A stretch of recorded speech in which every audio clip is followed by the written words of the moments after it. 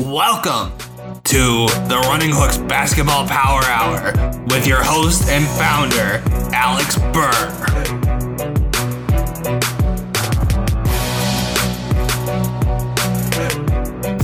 Hello, and welcome to another edition of the Running Hooks Basketball Power Hour.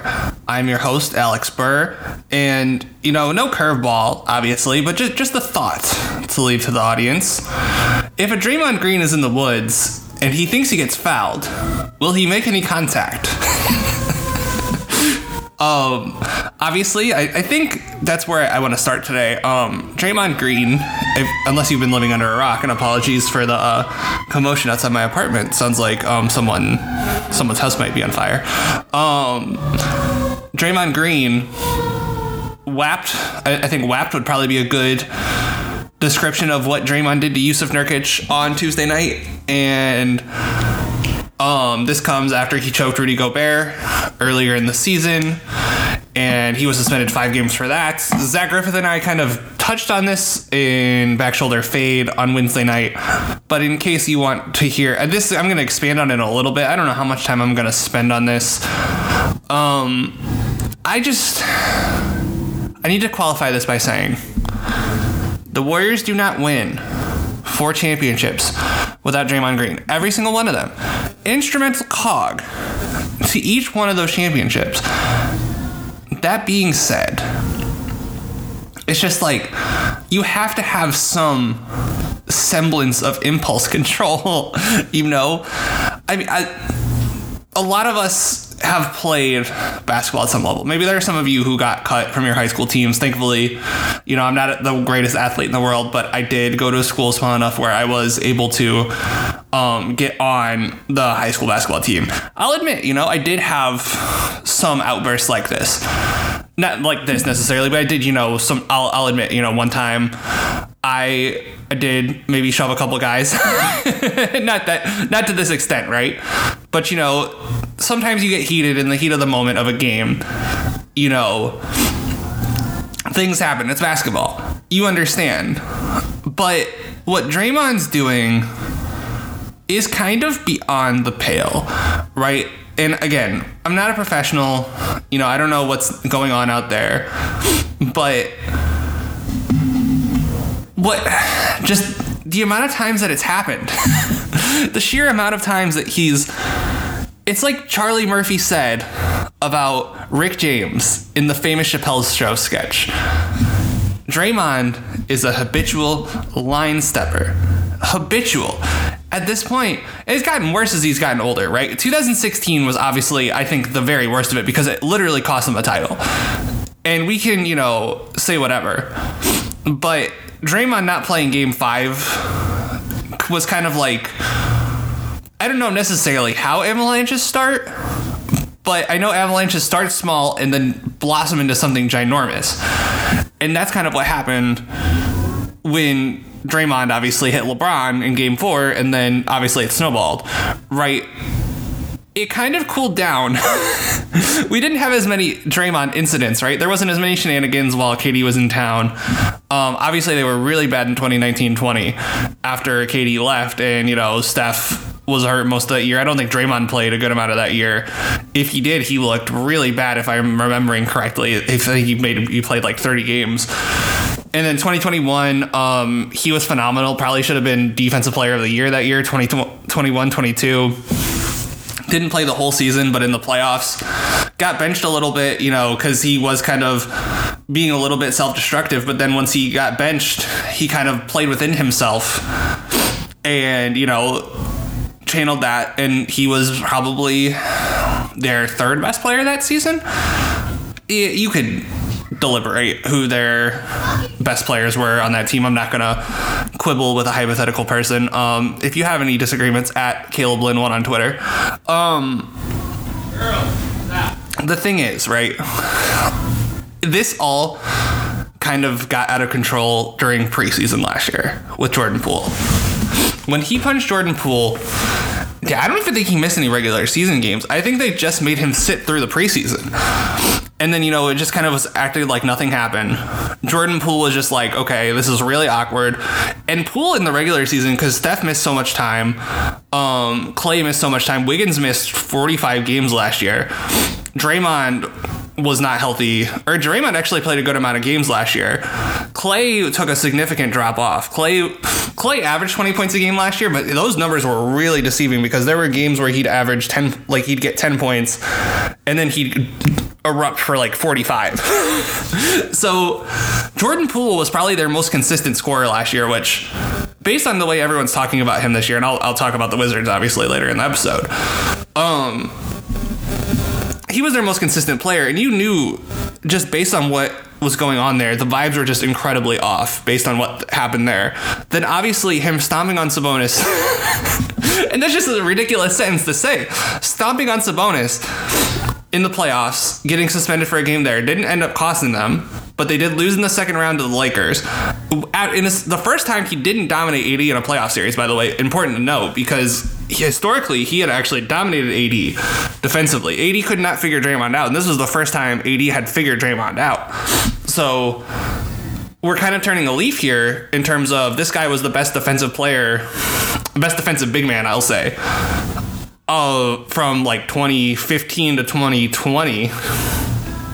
We'll go 2015 to 2021. He was the best defensive big man in the league. And then all of a sudden the cracks are starting to show. And now, obviously, the two incidents this year already. And we're not even at Christmas yet. We have 11. I'm recording this on the 14th. I don't know if I'm going to put this. I'm probably going to put this out on Friday. We have two incidents before Christmas. And who knows when he's going to come back. He's suspended indefinitely. The last time they did an indefinite suspension, Ja came back, I think, within 10 games. So who's to really say how long Draymond will be out?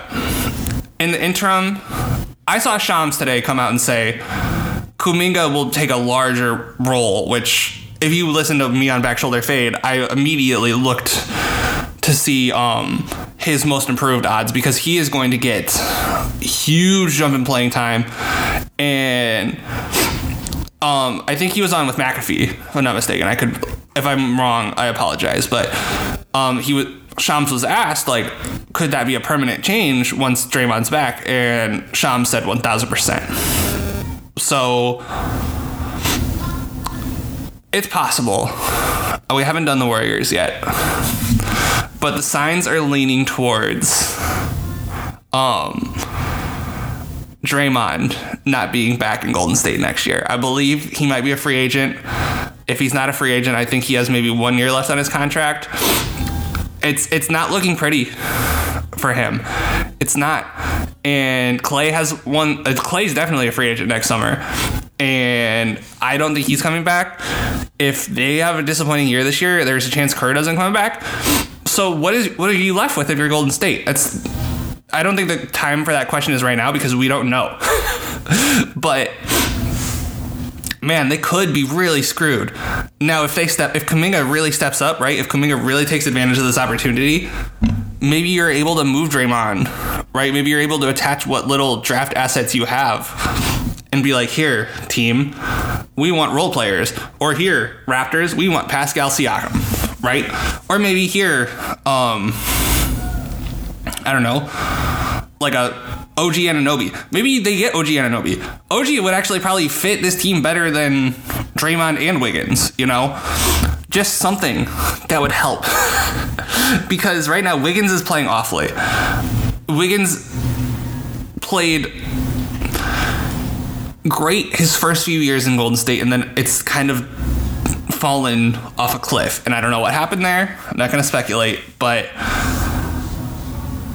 it's last year and the start to this year have been less than stellar. So I'm just going to be real interested to monitor that Golden State situation. And that's going to be something everyone should keep their eye on. Another thing I wanted to talk about, the Pacers signed James Johnson. Now, Alex, you might be asking me, Why are you talking about the Pacers signing a guy who surely won't play for them? Well, let me tell you when he will be playing. He will be playing on January 1st when the Indiana Pacers play the Milwaukee Bucks. And why, you might ask, will he be playing? Unless, if you're listening to this podcast, surely you know. You heard about what happened between Milwaukee and Indiana. But in case you don't know, Giannis took out the in-season tournament loss. So I suppose I should talk about that too, but those happened more recently than the in-season tournament. The Bucks lost to the Pacers in the in-season tournament. And so Giannis decided he took that personally. And Giannis has killed the Pacers just about every time he plays them. Like, they don't have an answer for him at all. And he scored 64 points last night. He had 32 free throw attempts. It was a Bucks franchise record. Okay, this is important. Now, what's also important is that there's a rookie out of Kentucky, Oscar Tshiebwe. If you're a college basketball fan, this name is very familiar to you. If you're not a college basketball fan, you're like, who the hell is that guy? And Oscar Tshiebwe is a two-way player for the Pacers. Got his first official minutes on Wednesday. Now, the reason I say first official is because the in-season tournament finale, the in-season tournament championship game does not count towards your official statistics, kind of like the play-in games. So they're just kind of lost in the ether. So technically, Oscar Tshiebwe scored his first official points last night, and so the Pacers wanted the game ball. Giannis also wanted the game ball.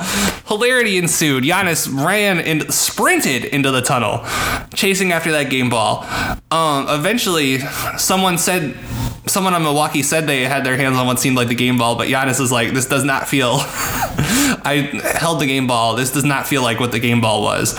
The Pacers have a tradition of giving rookies who score their first career point the game ball, right?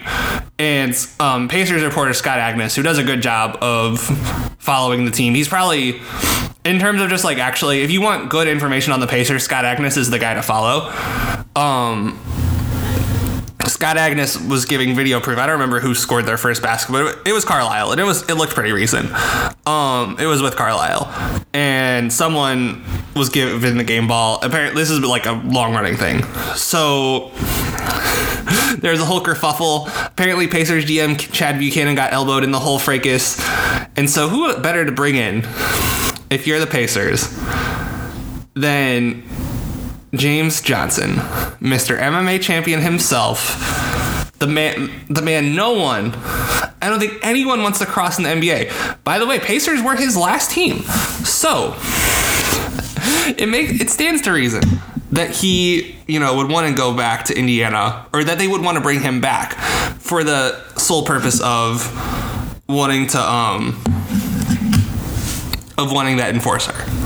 So, love that move for them. If the Bucks and the Pacers are a real true rivalry, which would have come out of nowhere, but I think that'll segue me kind of perfectly into the in-season tournament, which the Lakers won the first edition of. Anthony Davis was dominant, 40-20, I think like 5 blocks. I'm not exactly right on those stats, but he just was dominant in that game. LeBron first. I mean, who else was it going to be? LeBron first IST MVP. And the Lakers, they had kind of an easier draw. I mean, the Pacers beat the Celtics and the Bucks, right? So they deserve plaudits for that. And, it wasn't an easy draw for them. They made it through a tough, their group, I don't remember what exactly their group was. In any event, that's not the point here. The point is there's probably some like little work around the edges they could do to improve this, maybe do it a little later in the season. I don't feel like these are the dog days of the NBA season, right? Obviously, you're fighting for attention right now with the NFL.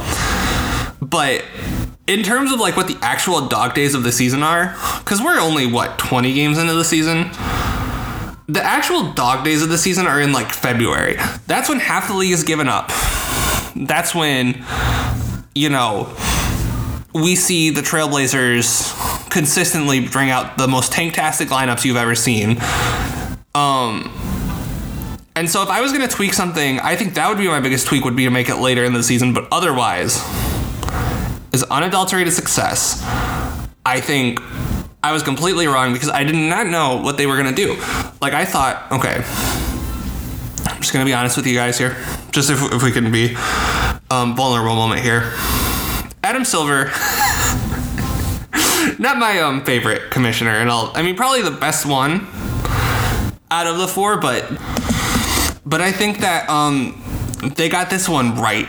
The NBA did, and I think that the NBA hitting this one out of the park the way they did, because there was a lot of traction, it seemed, and a lot of people were interested in this, and I have to give them credit, because it seemed like Silver was so hell-bent on this in-season tournament idea for years. And it was like, okay, Adam, we get it, whatever, in-season tournament, blah, blah, blah. But then he actually does it, and he did the damn thing. And listen, hats off to him, okay? All credit where credit's due. If it's gonna get you playoff intensity level games in December, or January, or February, or whatever the hell you play these games, do it. The regular season has become such a slog, that getting these playoff level games in such a slow time for the league, right? I mean, to be honest, the regular season has about 3 high points, right? I'd say it's October, I'd say it's Christmas, and then I'd say it's around the trade deadline / All-Star game. That's about when I'd say the regular season interest peaks the most. Obviously, if there's a tight playoff race and it involves the Lakers or the Warriors in particular, then people care. But for the most part, people can't bring themselves to care, especially during the NFL season. And I have to give Silver credit for that too. I think they got more people to care than they would usually during NFL season. I get why they did, especially people were complaining about how they staggered the starts of the games. If they were going to play them both on Thursday, I don't really know what else that you wanted them to do. What were they going to tip off? 2 games that they played on the same court back to back right after each other? The sweaty ass court? I mean, that's kind of a little ridiculous. So, overall, like I said, there's probably little things they could do to improve the product, but I think for the most part, the grand idea, he got it right. And I haven't said that about Silver in a really long time. So, on that note, I suppose it's time to talk about the Knicks. My depressing, beautiful New York Knicks. Yesterday lost 117-113 to the Jazz. Lost to the Bucks in the quarterfinals of the in-season tournament. I don't even think we I should go over the last 5, but that's pretty depressing. Beat the Raptors 119-106. Lost to the Bucks in the in-season tournament 146-122. Lost to the Celtics 133-123. Beat the Raptors 136-130. First game without Mitchell Robinson. I will get to that in a second. And then they're on the first game of a West Coast road trip, and they lost to the Jazz 117-113. Now, here's where things are going to get tricky for them. Okay, so because they lost Mitch, and that Jazz game was about as bad of a game. I think it was probably the worst game I've watched them play all year. And I watched them, that New Orleans game they played earlier this year, where what game was that? It was the 3rd game of the season, where they lost 87-96, and it wasn't even that close. Some of those games, like a game like Utah, you have to win that one. Especially, Utah was begging to blow it. Utah was like, please, Knicks, let us hand you this game. They were giving it to them on a silver platter, okay?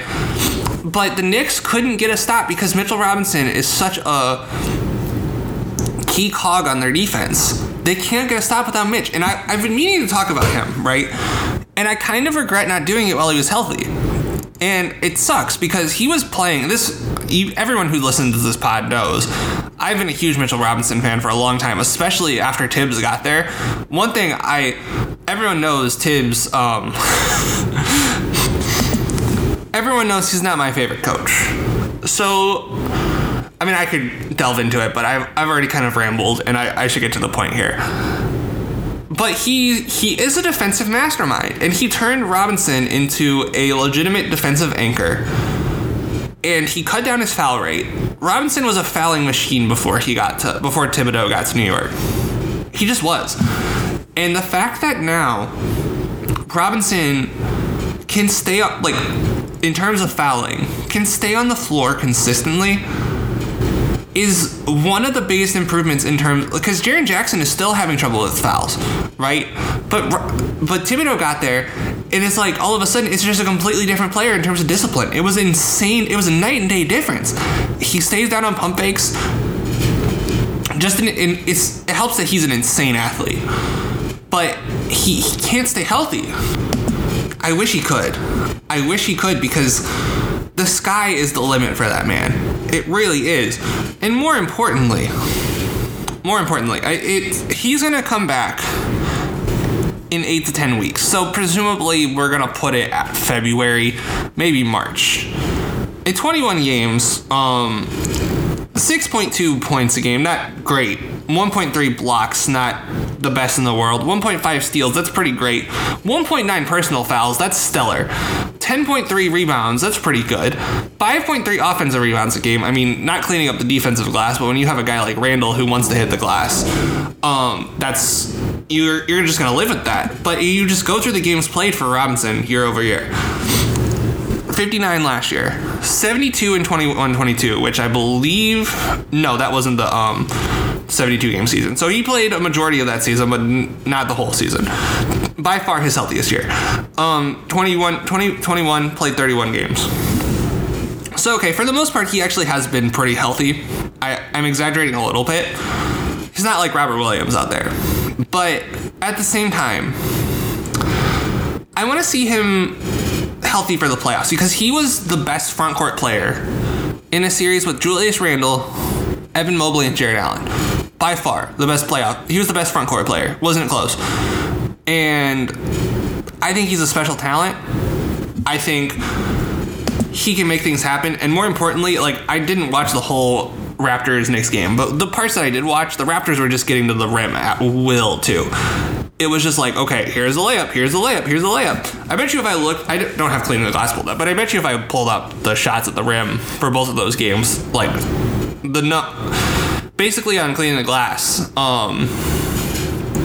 the more you do something, the brighter orange the number gets.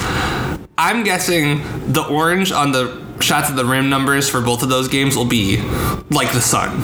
So Jericho Sims is going to be starting in place of Robinson while so they can maintain rotation continuity, which I don't hate.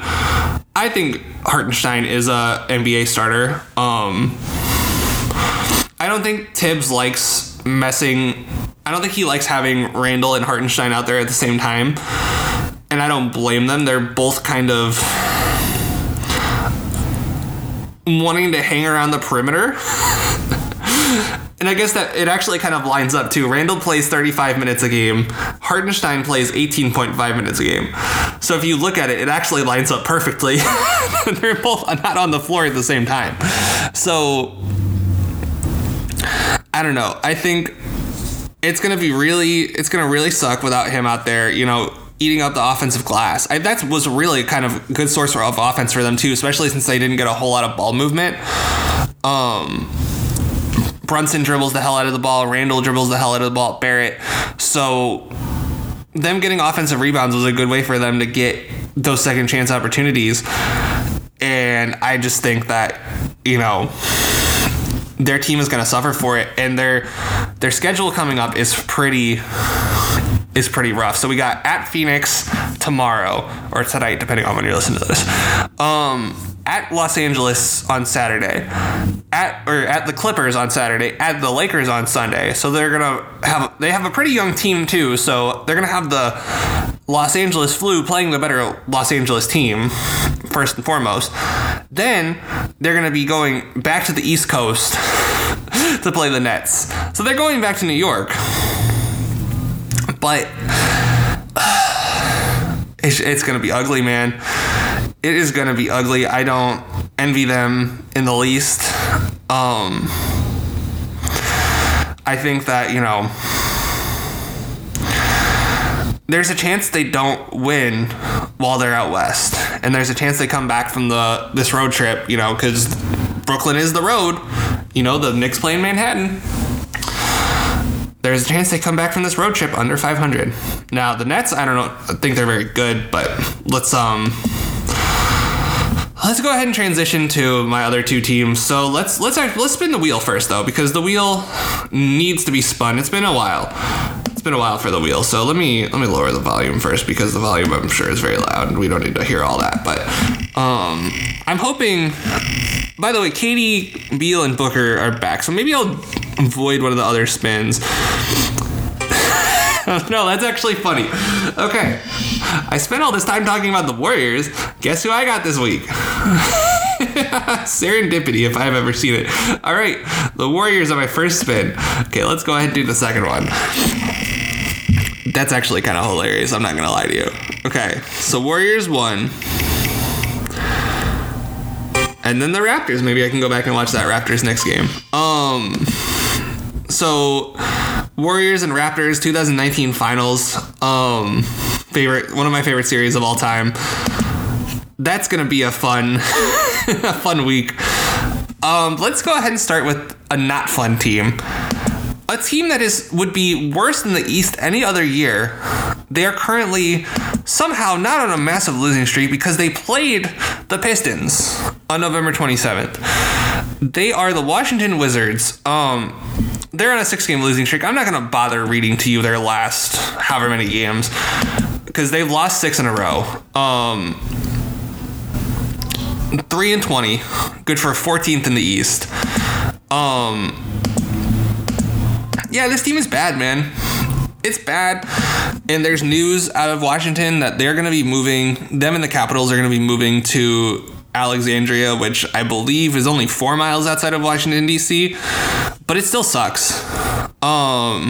Because they were in the city. I guess I don't know too much about it, but it is still newsworthy. So I did think that was something to talk about. Not a lot of people are happy about it. Not a lot of Wizards fans are happy about it. It's just gonna be unfortunate that, you have an NBA team in a city, right? I know Braves fans, like for instance, Braves fans weren't happy when they moved out of the city proper. I know the Commanders aren't in DC proper, but I don't think they've ever been. And there's no, if you've ever been to DC, there's no way you could actually put a football stadium there. So, and just like how the New York teams actually aren't in New York proper, but just right outside the city.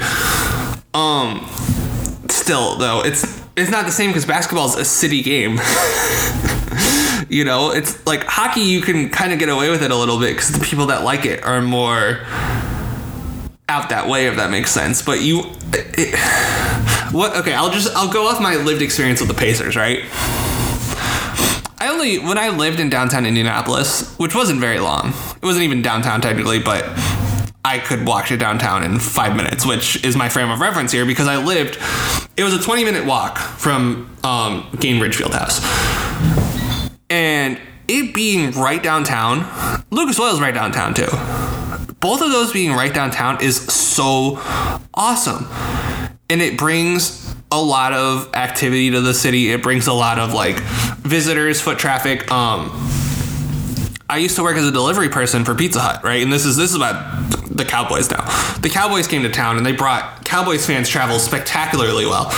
And you can say whatever you want about the Cowboys themselves, I hate them, whatever. Their fans are spectacularly nice and they travel supremely well. They tip me. I mean, I thought they were nice because they tip me well, but I think that's one of the things that you lose when you take a team out of a city proper and move them to a suburb, right? The suburb reaps all the benefits, but it's why have the city name and the team name, if it's not actually in the city. The Atlanta Braves are an hour outside of Atlanta, I think. It might not be that drastic, but it's pretty far from the city. It's not, they made it sound like it's not easy to get to. So, I don't know. I think there's a lot of factors that I don't know about here, but at the same time, miss me on moving out of DC. That's all I'll say. As for the Wizards themselves, they're bad. Kuzma is getting to get up shots, good for him. This is a team, I don't know if any of these guys right now, caveat being right now, I don't think I trust any of these guys, with the exception of Kuzma, to be my fifth guy on a championship team. I don't know if I trust Jordan Poole to be my sixth guy. And I know they're trying to be bad, right? Obviously, because Winger, this is the first year, right?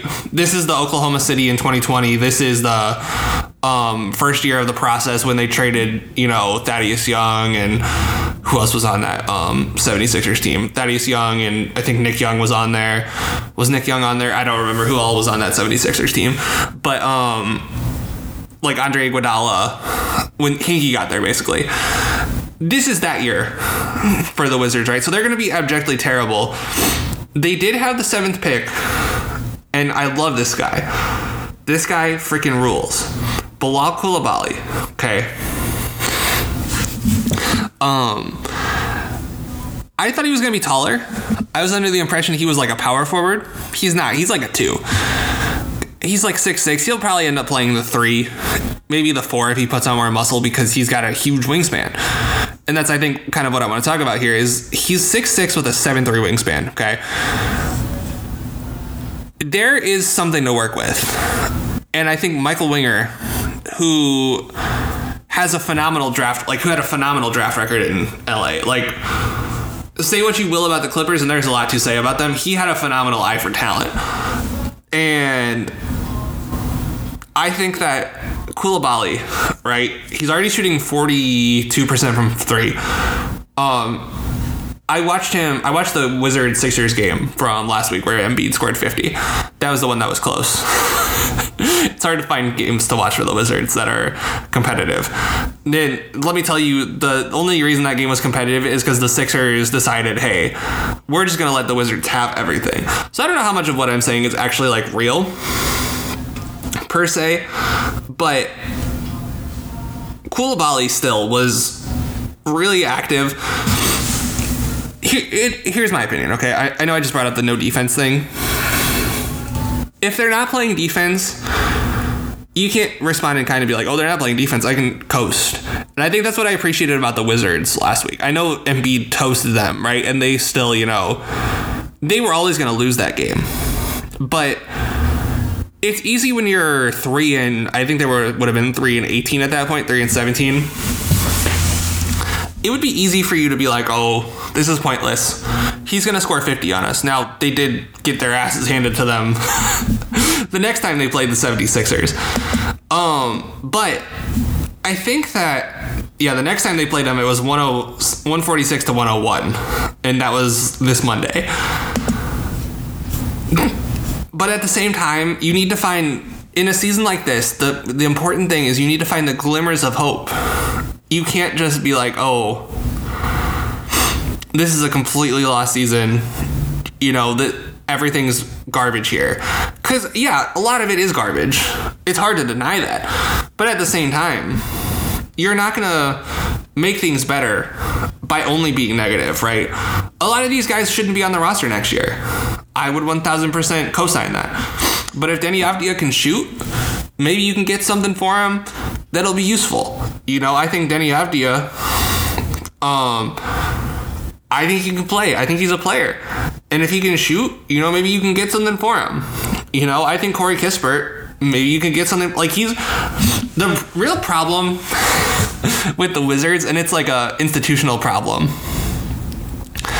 Well, I don't remember the name of the last guy because he was so bad. And Tommy Shepard. Shepard was so bad at drafting.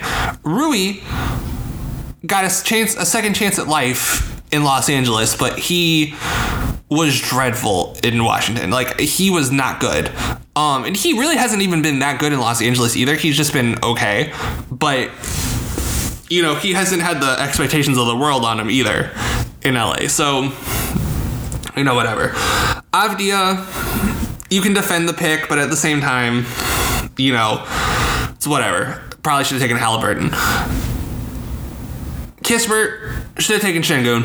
And I'm sorry, Kispert's a really nice player, but Kispert's the kind of guy you take if you are trying to win games.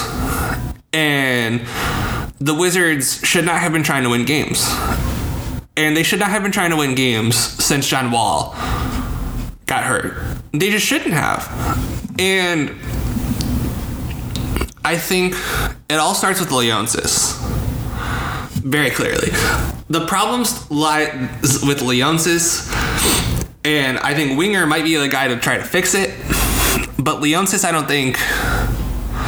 Leonsis let the problem get out of hand, right? Leonsis was like, okay, if I just ignore the problem, maybe it'll go away. It did not. Reader, it did not go away. Because this team now is in a state of disarray that'll take probably... Because this year was not the year to tank, mind you. This year, this draft class is being compared to like 2013, 2000. I'm trying to think of other bad draft classes. Those are the two that come to mind. And no one knows who the first overall pick is right now. I mean, last year we knew from the start it was going to be Wembanyama.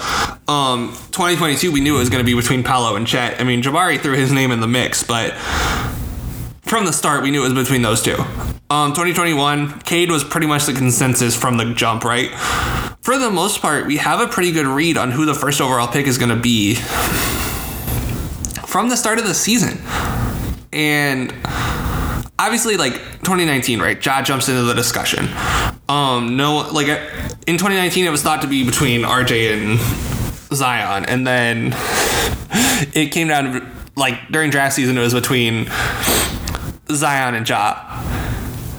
I'm not gonna lie to you, I don't follow college basketball all that much. I do follow a lot of draft people. There's not been anyone who's been like, yeah, this guy's really making his case to be the number one overall pick. My friend Caleb Lynn, host of the Insanity podcast, said that this is going to be a year where guys' performance in the NCAA tournament is really going to move draft stock. And Wizards fans better hope that if that's the case, that they just end up with the right guy. Because this is not the year with blue chip prospects, right? Obviously next year, everyone knows who the first overall pick is going to be. Obviously it's subject to change. But Cooper Flagg is probably the most hyped American prospect since Zion coming out of high school. Yeah, Chet was pretty hyped. But I think Zion had more hype. And Cooper Flagg, we've known about Cooper Flagg since he reclassed. So technically, we've known about him since his freshman year. I've heard of him. And if I've heard of a guy since his freshman year, people have known about him since he was like middle school probably. Like people who know. So I think their best bet is to be bad this year. Hope the lottery balls actually go their way next year. Not this year. Hope Koulibaly is something, and hope they just get value for all these guys they have. I mean, they're not going to get off of Poole. They're just not. Poole, they're going to be stuck with Poole and his contract. Nobody is going to want that man. Nobody. And he is playing... okay. I owe this to my friend Caleb Lynn if I'm going to talk about the Wizards. He is playing like absolute garbage. He just is. And I know I complimented him earlier in the show, but if you want to go just watch lowlights, just go look up Jordan Poole on Twitter. And it's just going to be like him trying to throw it off the backboard while they're down 22.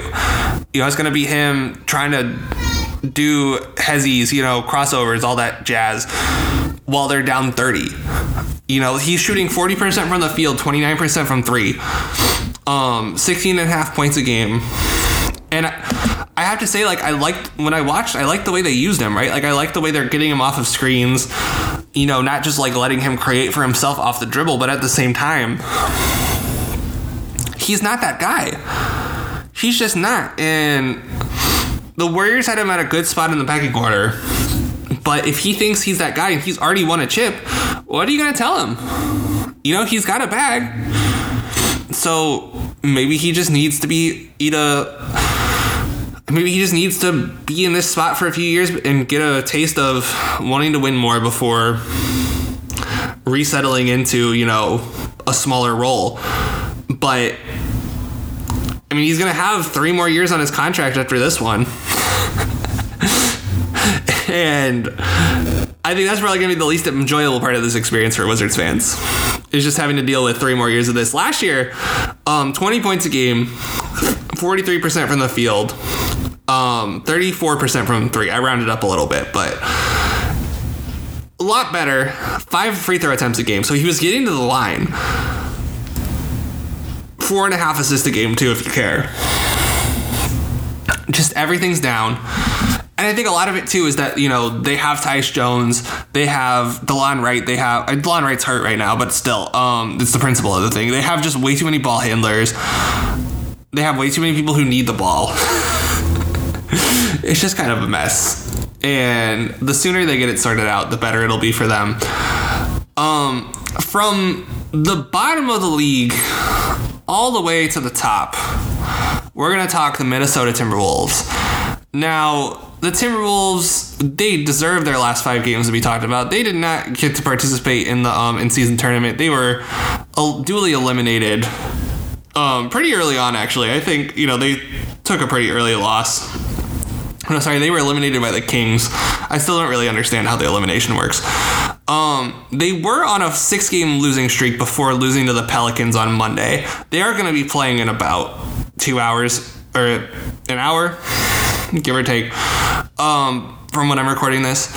But last 5, so they beat the Jazz 101-90, beat the Hornets 123-117, beat the Spurs 102-94, beat the Grizzlies 127-103, and then beat lost to the Pelicans, 121-107. That game shouldn't almost even count because Zion was just like that game after Stephen A made his eat the table comments about Zion, and I think Zion was just like, screw this. He was humiliated in the in-season tournament by the Lakers, and I think he was disrespected.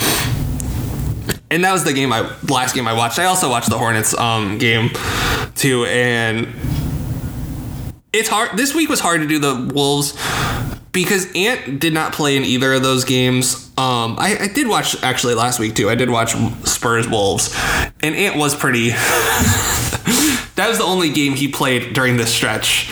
The only full game he played, because he played like 4 minutes during the Grizzlies game, and then he missed the rest of the game. I mean, he's one of our most durable superstars, so I'm guessing he's dying to get back out there. I don't want him to be dealing with. Let me start with Ant, because very clearly the pecking order has been established. I believe his numbers are actually kind of down from last year.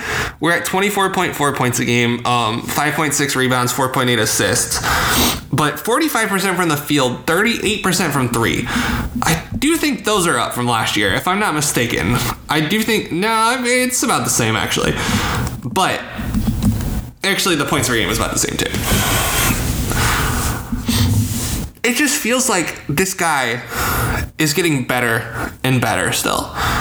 And it feels like the defense, from what I did see, his defense, he was slipping a little bit off ball, but that was his first game back against San Antonio. He was letting Vassell get him off ball. But I think the defense is the biggest thing we always want to see from Edwards, because we know he can do it. We know he's capable of doing it defensively. It's just, will he get the requisite help he needs on offense? And right now, the scoring distribution is, let's just say, I don't think it's probably the way I'd want it to be if I was Chris Finch. But then again, I don't know exactly what the alternative is. Right now, Cat's at 21.6 points a game. Gobert's at 13.3. And Gobert's having a bounce back season if there ever was one. Conley's at 11.4. Naz Reid. Is that Naz Reid? Naz Reid, my man, at 12.8 points a game. If you listen to this pod for a while, you know Dylan and I, in particular, huge Naz Reid fans. Jaden McDaniels, 9.8 points per game. And then Kyle Anderson, Nickeil Alexander-Walker, 7.2, 7.0 points per game.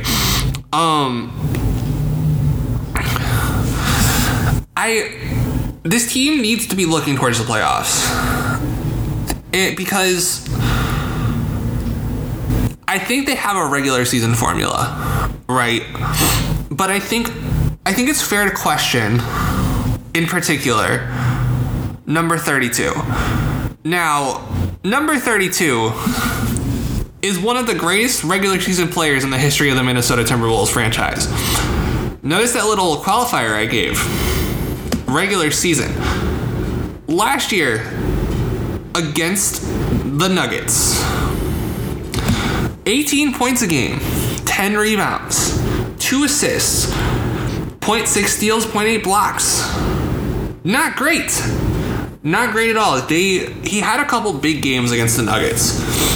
But the Grizzlies, the numbers look better against the Grizzlies, but he had some real stinkers against them.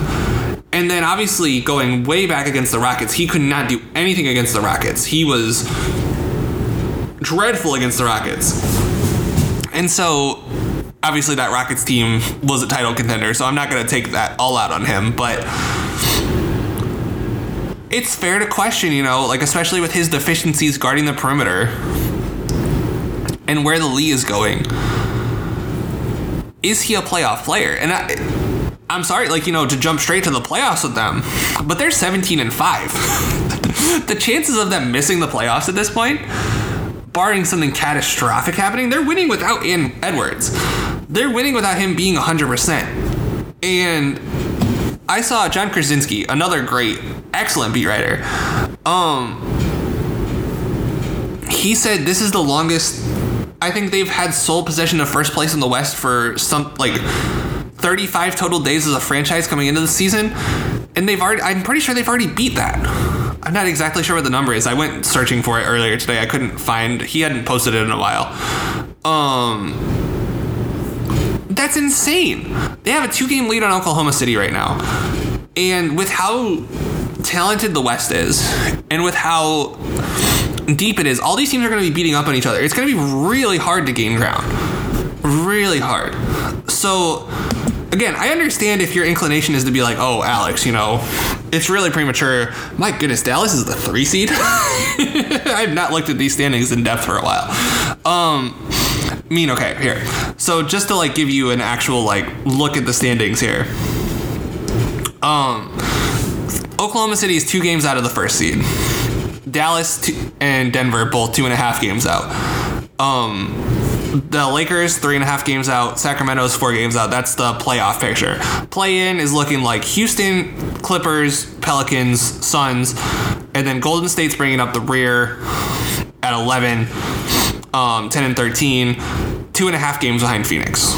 So Golden State, by the way, is as close to Utah at 12 as they are to Phoenix at 10. And that phrase it gets late early, which is why it's a good thing that Minnesota has built up this cushion. Because let's just say, they did stumble.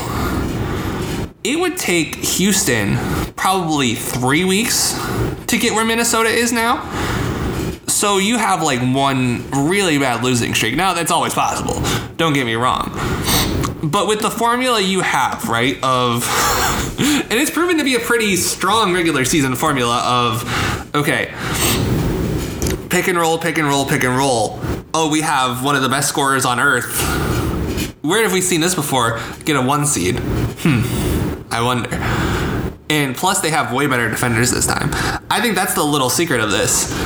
Is Rudy, Rudy is playing great, but I don't think he's way better athletically than he was last year. I think Nickeil Alexander-Walker, first of all, I'm happy that guy signed a role in the league because that guy is awesome. I don't think there was a spot for him in New Orleans. Jaden McDaniels, obviously all-world defender, has been forever. Kyle Anderson, great defender. Shake Milton, great defender. Troy Brown, serviceable defender, and he's been starting for Ant. You have these guys around Gobert. Obviously, Cat needs work on defense. Conley's not what he used to be, clearly. He was one of the problems in Utah. But for the most part, this team has replaced its bad defenders with good ones, right? Jordan McLaughlin has been pushed out of the rotation this year. And Jordan McLaughlin's a damn good basketball player. But in service of someone like Shake Milton, absolutely give me Shake Milton every time over Jordan McLaughlin. Even though maybe Shake Milton doesn't have the verve offensively that McLaughlin has, I will take what Milton brings on defense. Absolutely, 1,000% of the time. And I think, who's their GM? I don't remember. It's not Rosas. It's Connolly. I think Connolly did a perfect job of building this team exactly the way you need to build it around Gobert. I don't think, obviously last year was everyone said last year was the year they needed to win before the decline started. Clearly Connolly knew otherwise. And all credit to him. Because a lot of people were saying it was win or bust last year for the Timberwolves. And they knew otherwise. Especially when you have a guy like Anthony Edwards. A guy who could be a face of the league. And there are obviously things you want to see from Ant, right? You want to see those FTAs go way up. You want to see those FTAs get to like 7 or 8 a game. Because he is way too physical. And Ant's a guy who's, still athletic enough where he's going to be inclined to do those fancy, like he's kind of like Derrick Rose around the rim. But he's also strong enough where he should just be going straight up. And if he's going straight up, he's going to get fouled. So I think if I had some like small little nitpicks to make, I'd want to see that. But remember I was talking about blowing up the Wizards. Like, I don't think there's moves I would make to this team. I think this team is fine. Maybe if this team could get, like, let's say we were going to make a trade between the Wizards and the Wolves, right? And we were going to send Cat to Washington as punishment for his crimes. What crimes did he commit? I don't know, but let's just say he committed a crime. You send Cat to Washington for, like, Kuzma and Kispert, let's say. Then I think that's like the idealized version of this team where you're playing like actual modern basketball around Gobert and you have like a better representation of a 3-level scorer. But also, because Cat still does some shit that like pisses me. Like, at first I was like kind of enamored with it, but now it's just kind of getting on my nerves. The first go around of the power hour is like, wow, Cat's doing all this nifty passing. But the 17th time you see Cat throw a pass over his head to nobody, and the guy has to like run to the wing. He's clearly a high IQ player. Let me say something. He's clearly a high IQ player, but at the same time, he's not Jokic. And I think he thinks he is. And therein lies the problem. And he's only at 3 assists a game this year now. Granted, Conley's at 6, Ant's at 4.8. So that's 11 right there.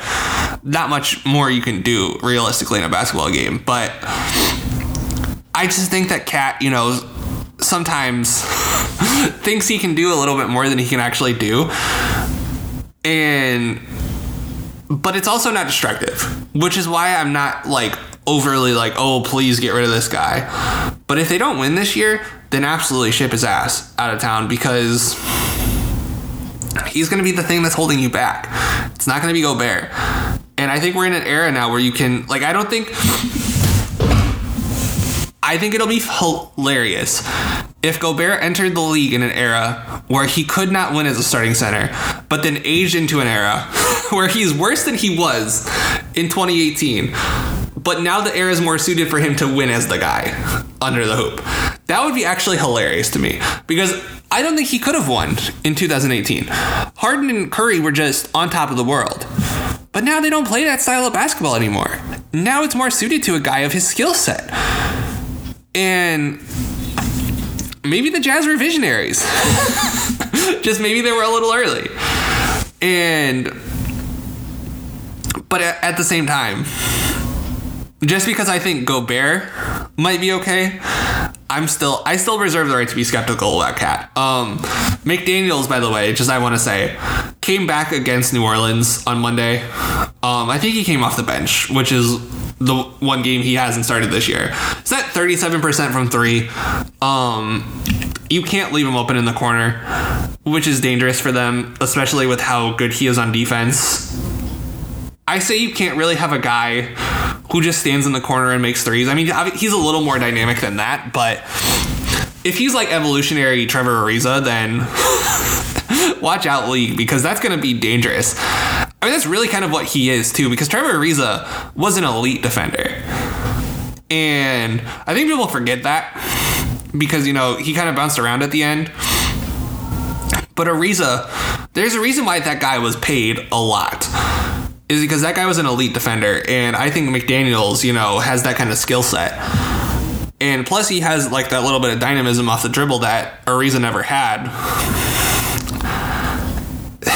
And I again, shout out to Naz Reid. He's just been awesome this year. I think we're kind of starting to see the cracks a little bit in the whole, just that he should play all the time thing. I think I'd be more than happy to get rid of Cat to be like, okay, here's my two centers, Gobert and Naz Reid. But I'm like, I don't know I think Naz Reid is like the perfect backup center. Like he can score great, but he's just so small. Like he's smaller than McDaniels. I think he's smaller than Kyle Anderson. So he's perfect for this team, right? Because all the size they have on the perimeter, and especially in the front court, that's not center. But you throw him on like a small team.